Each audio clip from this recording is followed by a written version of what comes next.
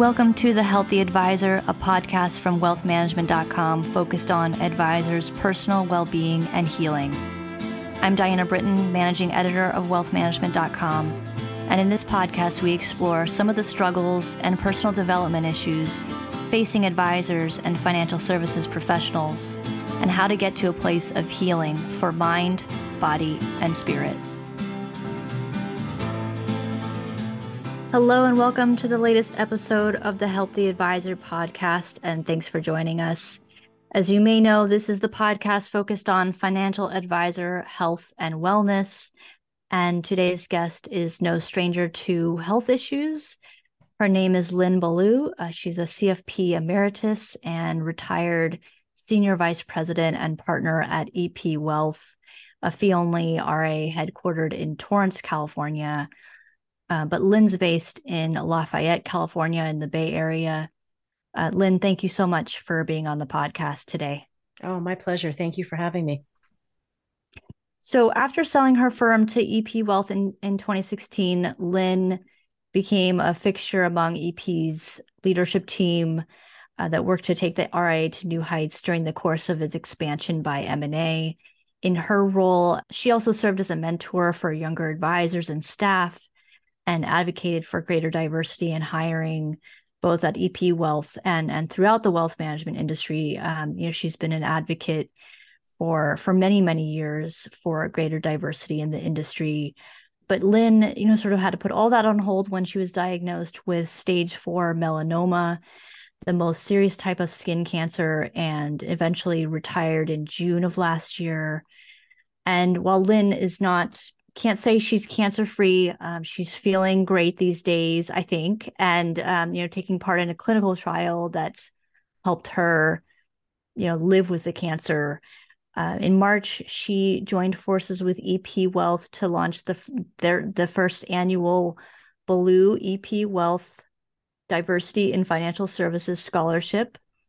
The program will provide a one-time scholarship for students pursuing a CFP, connecting them to valuable resources and mentorship opportunities as they advance their studies. But Lynn, I want, to talk a little bit about the journey you've been on the last couple of years.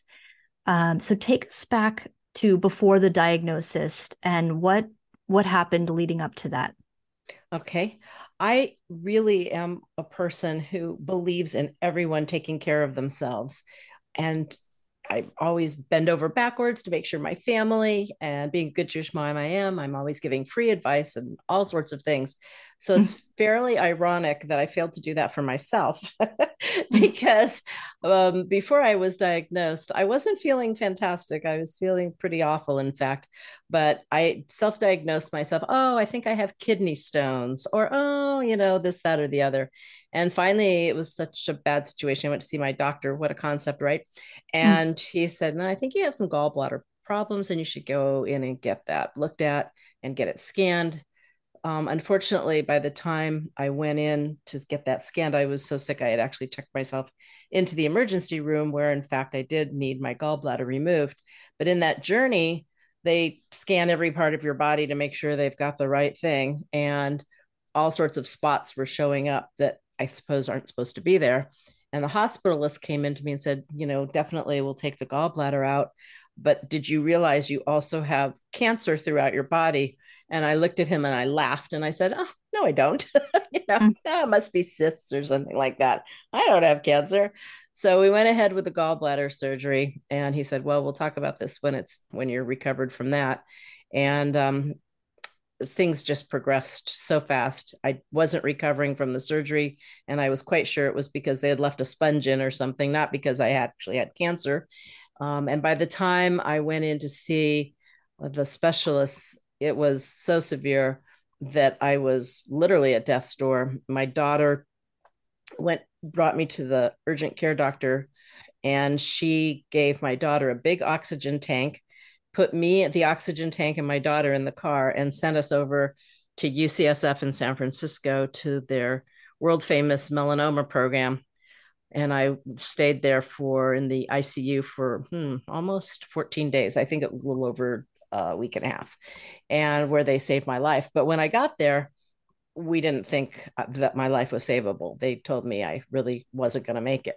So I Mm. think that the problem is that, it's typical example of giving great advice to other people and not taking your own great advice. Because I didn't have time to be sick. There was no way I needed surgery. There was nothing wrong with me. I had things to do. And easy for me to point out to others how that's not a good idea for them, but really hard for me to do that for myself. Yeah. Tell me about that night in the hospital when they came in and the doctor said we don't think you're going to make it Yeah, through the that was night. shocking, right? I mean, by then I was so sick. Part of you at that point just doesn't care because you're just so Mm, sick, you can't really cope with it. But honestly, for me, instead of, oh my God, I'm going to die, it was an incredible sense of calm overcame me and peace. I was not sitting there thinking about all the things I hadn't done. I took a moment to reflect on all the amazing things that I have been able to do in my life and the opportunities far beyond anything I had ever thought was possible, and all the people in my life that mattered to me and all the things that we had accomplished. And so I had an incredible sense of calm. But of course, it was during the pandemic and no one could come in and be there for me. They allowed one person at a time to come in from time to time, and my daughter was that person. So I called her and told her, and it was tough to discuss. mm, But shockingly and happily, they really do at UCSF, and I'm not going to ever be able to say enough great things about them. And, they've been world leaders on the melanoma research front. So my timing on having this was exquisite, and being in the Bay Area and right near them was really lovely because they were able to take care of me. So they quickly did diagnose exactly what particular type of melanoma I had. It mm. had metastasized throughout my body. And the reason they didn't think I was going to make it through the night was because some of my organs were so infected, they didn't think they would recover. But they knew enough to have a good, solid guess as to what was going on. And they actually did an aspiration and figured it out and did a biopsy and all that good stuff. So they put me very quickly on chemo meds. They're called target chemotherapy, which is, I don't know if that's true for all melanoma patients, but I hear more and more that instead of going in for more traditional chemo and radiation, this is the approach, is to give you targeted chemo drugs that are directed to the type of melanoma that you have. Mm. So I was very, very fortunate to be on death's door and then go home 10 days later, on my own steam with these amazing drugs in my system and on a new medication protocol. Yeah. And so the I know that you got on some initial drug treatments, Mm-hmm. and I mean, tell me about that. Was it radiation and chemo or what? No, Uh, no, they didn't do any radiation or chemo. Instead, they were using these targeted chemo drugs. And there's a vast number of um, options, much more than I would have ever thought. And when I say vast, I'm not meaning thousands, it's possibly dozens of different types of medication that are being worked on and developed even as we speak, and fine tune and all that. So these drugs were designed to take the place of what traditional chemo and radiation looks like, I'm sure.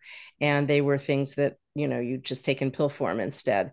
I was fortunate that they worked so fast. I mean, my liver and spleen and all those things that matter that I knew so little about, that were, on the verge of collapse, responded quickly, and the tumors backed off enough that those organs could revive and do their job pretty well.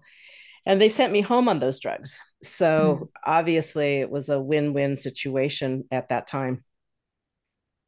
yeah. And so I know that, I mean, tell me about the what was going on at work during this time. And you had to sort of call, the leaders of EP Wealth and kind of retire, right? You Well, I had to didn't let know go that of I your was retiring per se. I thought I was going to okay. die. So, Yeah. I don't think the word retirement entered my mind. But when you're a private wealth manager and you have years and years of relationships with your clients, the last thing you ever want to do is just not show up one day, right? So Mm, my retirement vision was that I would retire in a few years and we would have the next generation of advisor sit in meetings with me, make sure the clients were comfortable and, slowly do that handoff in a logical and fabulous way. And so because I couldn't even get up and go to the bathroom, let alone, and I couldn't type, I couldn't think, I couldn't balance my checkbook. I mean, my brain was just a mess, but I could still talk, which was a good thing. And parts of my memory was still fine. So I did call management at EP and said, look, I don't see myself. I think I'm going to die. I probably will. And we need to get my clients taken care of as quickly as possible by another advisor. So mm, they were fantastic. They dropped everything and helped create a list of advisors and client match that we worked on together to make sure that the every client had the best possible advisor. And I spent time working with each advisor, giving them the backstory that's not always in writing about that client, their visions for their family, who they were as people, things like that. Obviously, all the facts and circumstances of their cases were written down and accessible in really good order, but there's always more to the story than that. Who is this person? What are they all about? What matters to them? And so I think from the client perspective, it went about as well as could be hoped for. And I really attribute that to how well organized EP was and is and continues to be. And I also feel very, very blessed that Marilyn and I had sold our company and merged in with them in 2016. I can't even imagine what would have mm. happened if we had still been in our small partnership office and this had happened to me. I don't really know what would have happened. I don't even want to think about it, but they were great. And so I definitely was on medical leave. I don't think I was actually retired out at that point. They put me on medical leave and they kept my partnership and everything in place while we figured out what was going on. And everybody there at EP took over the client care and did a fantastic job. Yeah. I mean, why do you think you kind of went into such denial when you were told about the cancer? Well, I am a bit of a control freak, people would say. I don't know what they're talking about, but you know, um, you're a planner, right? And you plan and you help Yeah. people plan and you plan yourself and everything's planned. And even though you build into the plan, things can go wrong. You have life insurance, you have disability insurance, you have all these things in place in case things go amok. But it's not going to happen to you, right? It's going to Mhm. happen to somebody else. So I think I was simply shocked um, more than anything and taken aback that this was happening. And as I say, I was never angry. I was never like, why me? I was just grateful, so grateful that I had had an amazing life, that I had an amazing family, that I had an amazing team of people, and all of that. But at the same time, I was shocked. I was, that's how I celebrated my 67th birthday was, figuring out I was dying of cancer. So I Mm. just think it's part of the nature of the beast when you're a control person and you're a planner. You are quite sure that you're doing everything right for your own life too, and that everything is exactly how it's going to happen. And of course, no. Yeah. And I think that a lot of advisors um, do that where they are so focused on their practice and their clients and taking care of their clients that they're not as focused on themselves. And I mean, it sounds like you had from a financial and perhaps succession planning perspective, you had things in order, but in terms of taking care of your body, a lot of I think a lot of advisors put that on the back burner. Oh I mean, yeah. I do it, as a journalist. I mean, we're just Yeah. so deadline driven and, we don't, doctor's appointments that we don't have time for that, so, but I think you know, there is sort of this larger issue, going on here. And I You're think the not other, you're not wrong. I agree with you yeah, completely because you're focused on helping somebody else.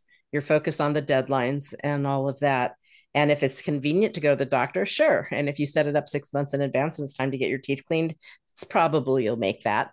But these other things that come up that are just nuisances is what they start out as. It sounds like a nuisance and that become deadly quickly are not things that are sort of in the scope of what we think are might be happening. And so we don't drop everything and do what we should do. Yeah, and I think the other thing going on here is it's obviously your physical health, but also mentally, what were you going through? Because you had this sort of idea of what your retirement would look like and when you would do it and Mhm. how you would wind down your business. I mean, so how did this affect that? Yeah, it's still affecting it because I still don't know what I'm going to do. I'm shocked that I'm feeling this well. I'm on a new clinical trial of chemotherapy drugs, which is just incredible. It's not getting rid of the cancer, but even though I still have stage 4 metastatic melanoma, I'm now a functioning person as well as I was before I was diagnosed, which is simply miraculous. But I don't have a clear idea of what's next. When I thought about retirement, first of all, there's two people involved in this story. One is my husband, because my husband was diagnosed with dementia about 6 or 7 years ago. And he actually lives in a full time memory care facility. So I suppose we already had adjusted our thinking about what our retirement was going to be like. It wasn't going to be him and me going and renting an RV and traveling and seeing the US and going overseas and all that. It was going to be a much different retirement already. And because I'm very much a homebody and focused on kids and grandkids, the idea of not doing any of that and instead staying home and gardening and doing day trips and hanging out with the family and the grandkids was already in the works of what my vision was. But I wasn't ready. Mhm. It's 67, 68 to do that. And I'm 69 now and I'm still not ready. you Mhm. know? So this is the interesting thing about being a human. You never do know what your path is going to be. So, and it feeds right into financial planning. So, what you do is you set up a baseline so that no matter what happens, you'll be okay. And then you'll figure things out as you need to as they come up. I am still figuring things out as I need to as they come up. When it was 9 months after my diagnosis and after I had left my full time working day, EP kept me on, and that was really great of them. But it was June of last year and I still wasn't well enough to go back to work. I still couldn't balance my checkbook. I still couldn't write a letter. I could barely stand to. We got so much mail from so many people about things that needed to be done and forms that needed to be filled out. Luckily, my daughter actually quit her job and became my full-time caretaker and secretary and handled all those things. And the fact that I still couldn't do any of that was indicative of the fact that I couldn't go back to work. So it was at that Mhm. point that we agreed that I would have a retirement date of last June. In retrospect, I should have listened to my oncologist because she said, no, you're not going to die. No, we're going to find a clinical trial. No, just stay alive and keep fighting. And we're going to get to that next step. And Mhm. she had a vision all along that I would be not cured, but feeling well enough to live a decent life. And she was sharp. She is incredibly sharp, and she's right. And it is amazing all the research and work that's being done for those of us who have melanoma that benefits us greatly. So shocking to be retired. And then in Halloween is when I started on the clinical trial. So basically, 3 to 4 months after I was quote unquote retired, I suddenly started feeling amazingly well. And I'm like, oh no, now what am I going to do? I'm Mhm. feeling pretty darn great. Retirement, hikes, now what? And so I still am struggling with that a bit, but. Yeah.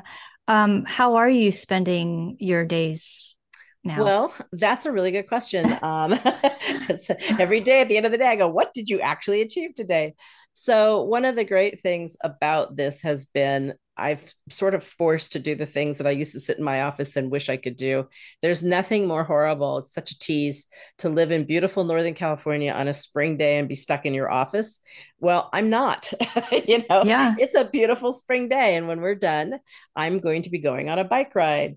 And then tomorrow I'm going to go out to Point Reyes and go for a hike. And, so that's what I'm doing right now is I'm just enjoying being alive and all the pent up hikes and bike rides and little day trips and things like that I couldn't do spontaneously before. I would have loved to. I'm fitting them all in now. And the question is, when will I wake up one day and go, okay, I'm bored. Now what? Hasn't Yeah. happened quite yet, but I feel that day might be coming. So we will see. The CFP board has told me that I can reinstate my CFP by June 30th for a No, few that's hundred great news. dollars. It's great news, a few $100s and just a few classes. And so I'm toying with doing that. simply to keep my options open because there might still be another trick that this pony has. I'm just not sure. Yeah. Yeah, I think it's also, we don't have to feel like we're accomplishing something every day, right? I mean, Don't we though? I mean, that boy, there's the $1 million question because I don't I know. I sure mean, did. That I was my definitely do. focus. I mean, even on the weekends, I'm like, I Right. needed to get like, what can I do? I'm just sitting around. I need to do get some stuff done. But we need to, We're sort of crazy. slow down and Yes. enjoy life. And it sounds like that's what you're doing. Yes, but Um, you bring up a good point. I actually make to-do lists every single day and I put things like dishes, laundry. It's no longer call this client and solve world peace and all that. It's very basic things, but it makes me feel like I at least accomplished something that yeah. day. But I wonder if it's an industry problem, Diana, or if it's a much broader sort of American problem because whether it's law or medicine or journalism or financial planning or whatever, aren't we all just a little bit not taking care of ourselves and not making it a priority? And I've been doing a lot more reading now than I was ever able to before. And it strikes me that it's pretty impossible to look at a family that's being headed by two hardworking people or one hardworking person who might be working in retail or in the restaurant business or something like that, and they have a couple of kids, and where are the resources if something like this happened to them? How would they fare? I mean, those are the folks that might end up homeless or might end up in severe debt or gosh knows what could happen to them. So I feel as if we don't make our health for anybody or a priority in this country, and I think it's something that we have to start talking about and maybe creating healthy pathways for everyone. I had a client many years ago who was an attorney, and she was walking me through the choices she had to make every single day about whether she was going to make partner or whether she was going to go home before midnight and see her children. And it was astonishing to me that she had to make that choice, but we hear about it in every field, whether it's law or this or that or the other. It's I wonder how we get from where we are to everyone's health being a priority to them, right? And it's one of the reasons I'm excited about this scholarship from EP because it's a diversity based scholarship. Until we really bring a diverse group, an increasingly diverse group into the fold, so to speak, of the profession of financial planning and wealth management, I suspect that our own profession won't resolve these issues really the way they should. Mm. So I think the diversity is important because every person brings a different set of perspectives to the field that they're in. And maybe we can do a better job of solving some of these problems when we have more perspective. Yeah, and I mean, I know that Lynn, you're very humble about it, but you've had an incredible career in this industry, more than 40 years in the industry, right? Right. And you've been a trailblazer for women in this industry. And I know back in 2011, our publication profiled you, as one of our top women rankings, and so you've been at this, and just really kudos to you. We have a lot of respect for what you've done over the years, and just I guess given all the wisdom you have, do you have any advice for young professionals in the wealth management industry? And also just any advice for how we can improve the diversity in the industry in the industry? Because I know we talk about it a lot. It's always a topic at conferences, but It I is. just still don't feel like the needle is moving. So what do you think is the answer there, I guess? Oh boy, that's a really good and complex set of questions. Right at the meat of the That's a whole matter, nother though. podcast, I know, right? but I love it. This is the conversation, Diana. So good for you for putting your finger right on the heartbeat there. I think first of all that it doesn't happen overnight, and I think that's one of the problems that we have as a species. Again, we're impatient, right? I came up with this idea. I talked to five people. Let's go. Let's go. Why hasn't this been accomplished yet? Mm-hmm. I think about my mother and my grandmother, how they fought for women's rights, and how they must be rolling over in their grave about some of the things that still happen that they fought so hard to not have happen. That said, things are changing and they are better, but they do take time. And one of the most important variables in change is education, because until we have an educated populace, then there can't really be deep change. And when I say that, I talk about something as simple as high school. If every high schooler in this country had to take a semester of personal financial planning before they were allowed to graduate, just think about the difference that would make, because they would know how to open a checkbook, how to set up a budget, how to use credit wisely and to avoid the credit they shouldn't, just all the myriad of things that sometimes they get taught at home. And sometimes I remember myself, I would try to teach my kids. Were they listening? Sometimes, but sometimes it's hard to learn this stuff from your parents, right?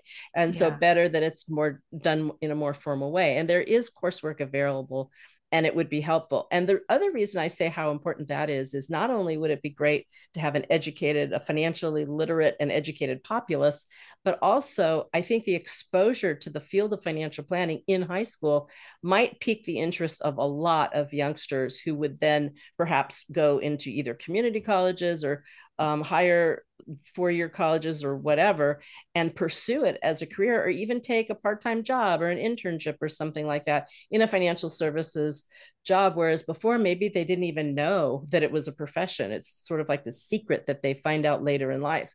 I think that would be tremendously helpful. So it's going to take time, and it's going to take people not giving up, and it's going to take something that has to be measured over generations and not over years, not even decades. I think it's going to take just a whole long time. In terms of people who might be interested in this field, one of the most important things to do is to be curious. And there's many of us who are more than happy to have a conversation with someone who might be interested in this profession. And it doesn't have to be anything as formal as a mentorship. I've fielded lots of calls and emails from people who said, "Hey, can I just borrow an hour of your time? I want to ask you some questions," or "What could you tell me about this, that, or the other?" So I think it's always so fun to read articles about people who got out the old fashioned yellow pages, now Google or whatever, and did a search for, okay, who's in charge of JP Morgan's private wealth management in, for example, or who's running the financial planning division at EP Wealth. Get their name, shoot them an email, and just say, "May I borrow, or could I just have a half an hour to an hour of your time? I'm excited about your profession and I want to learn more." I don't think too many people would turn that down. And if they couldn't do it themselves, I'm sure that they would refer to somebody in their firm that they thought could do a good job for them. So I think being curious and being brave and putting yourself out there is super important. And then the other thing about our profession, Diana, that I know you know, is that there's many ways to be in the field of financial planning, right?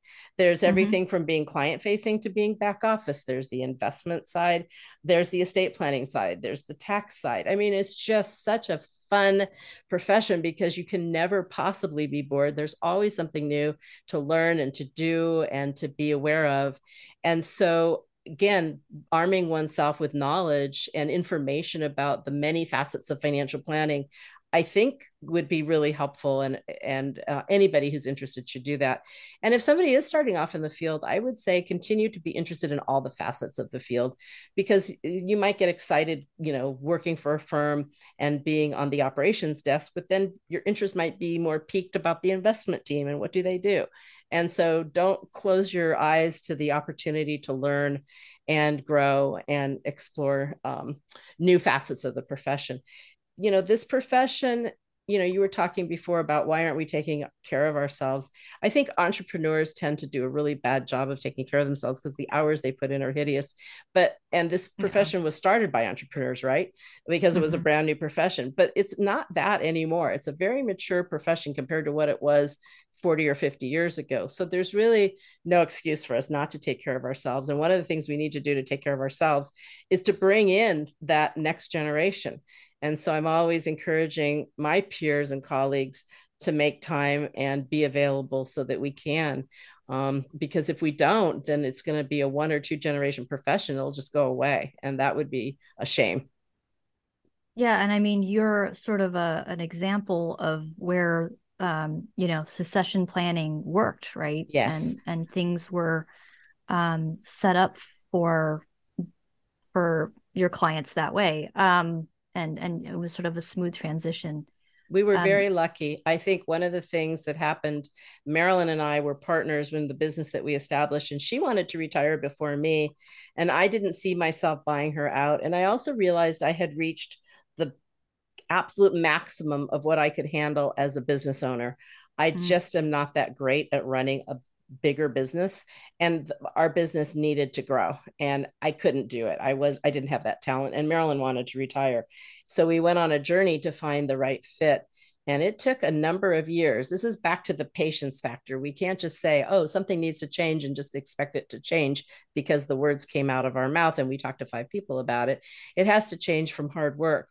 And so it was really interesting to go through that several year period. It was frustrating some days, but it was mm, really interesting too to see how other people were beginning to tackle this issue of succession planning. I think we're doing a better job now.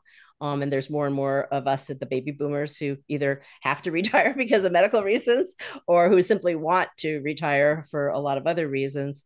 And so I think we're tackling it.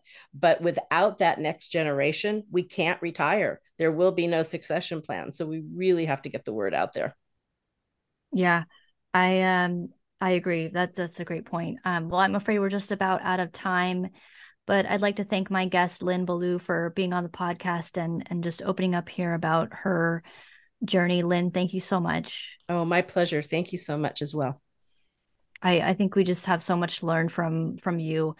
If you'd like to reach out to Lynn, you can reach her at lynnballou@comcast.net. You can email her that way. And if you yourself have a struggle and you wish to share your experiences and help others in similar situations, please feel free to reach out to me at diana.britton@informa.com. I'd like to thank you for listening to The Healthy Advisor. If you've not subscribed to the podcast yet, please click the subscribe now button below. This is Diana Britton reminding you that where there's healing, there is hope. We'll see you next time. Thank you for listening to The Healthy Advisor, a podcast focused on advisors' personal well-being and healing. Click the subscribe button below to be notified when new episodes become available. The information covered and posted represents the views and opinions of the guest and does not necessarily represent the views or opinions of wealthmanagement.com. The content has been made available for informational and educational purposes only. The content is not intended to be a substitute for professional advice. Always seek the advice of your healthcare provider with any questions you may have regarding your particular situation.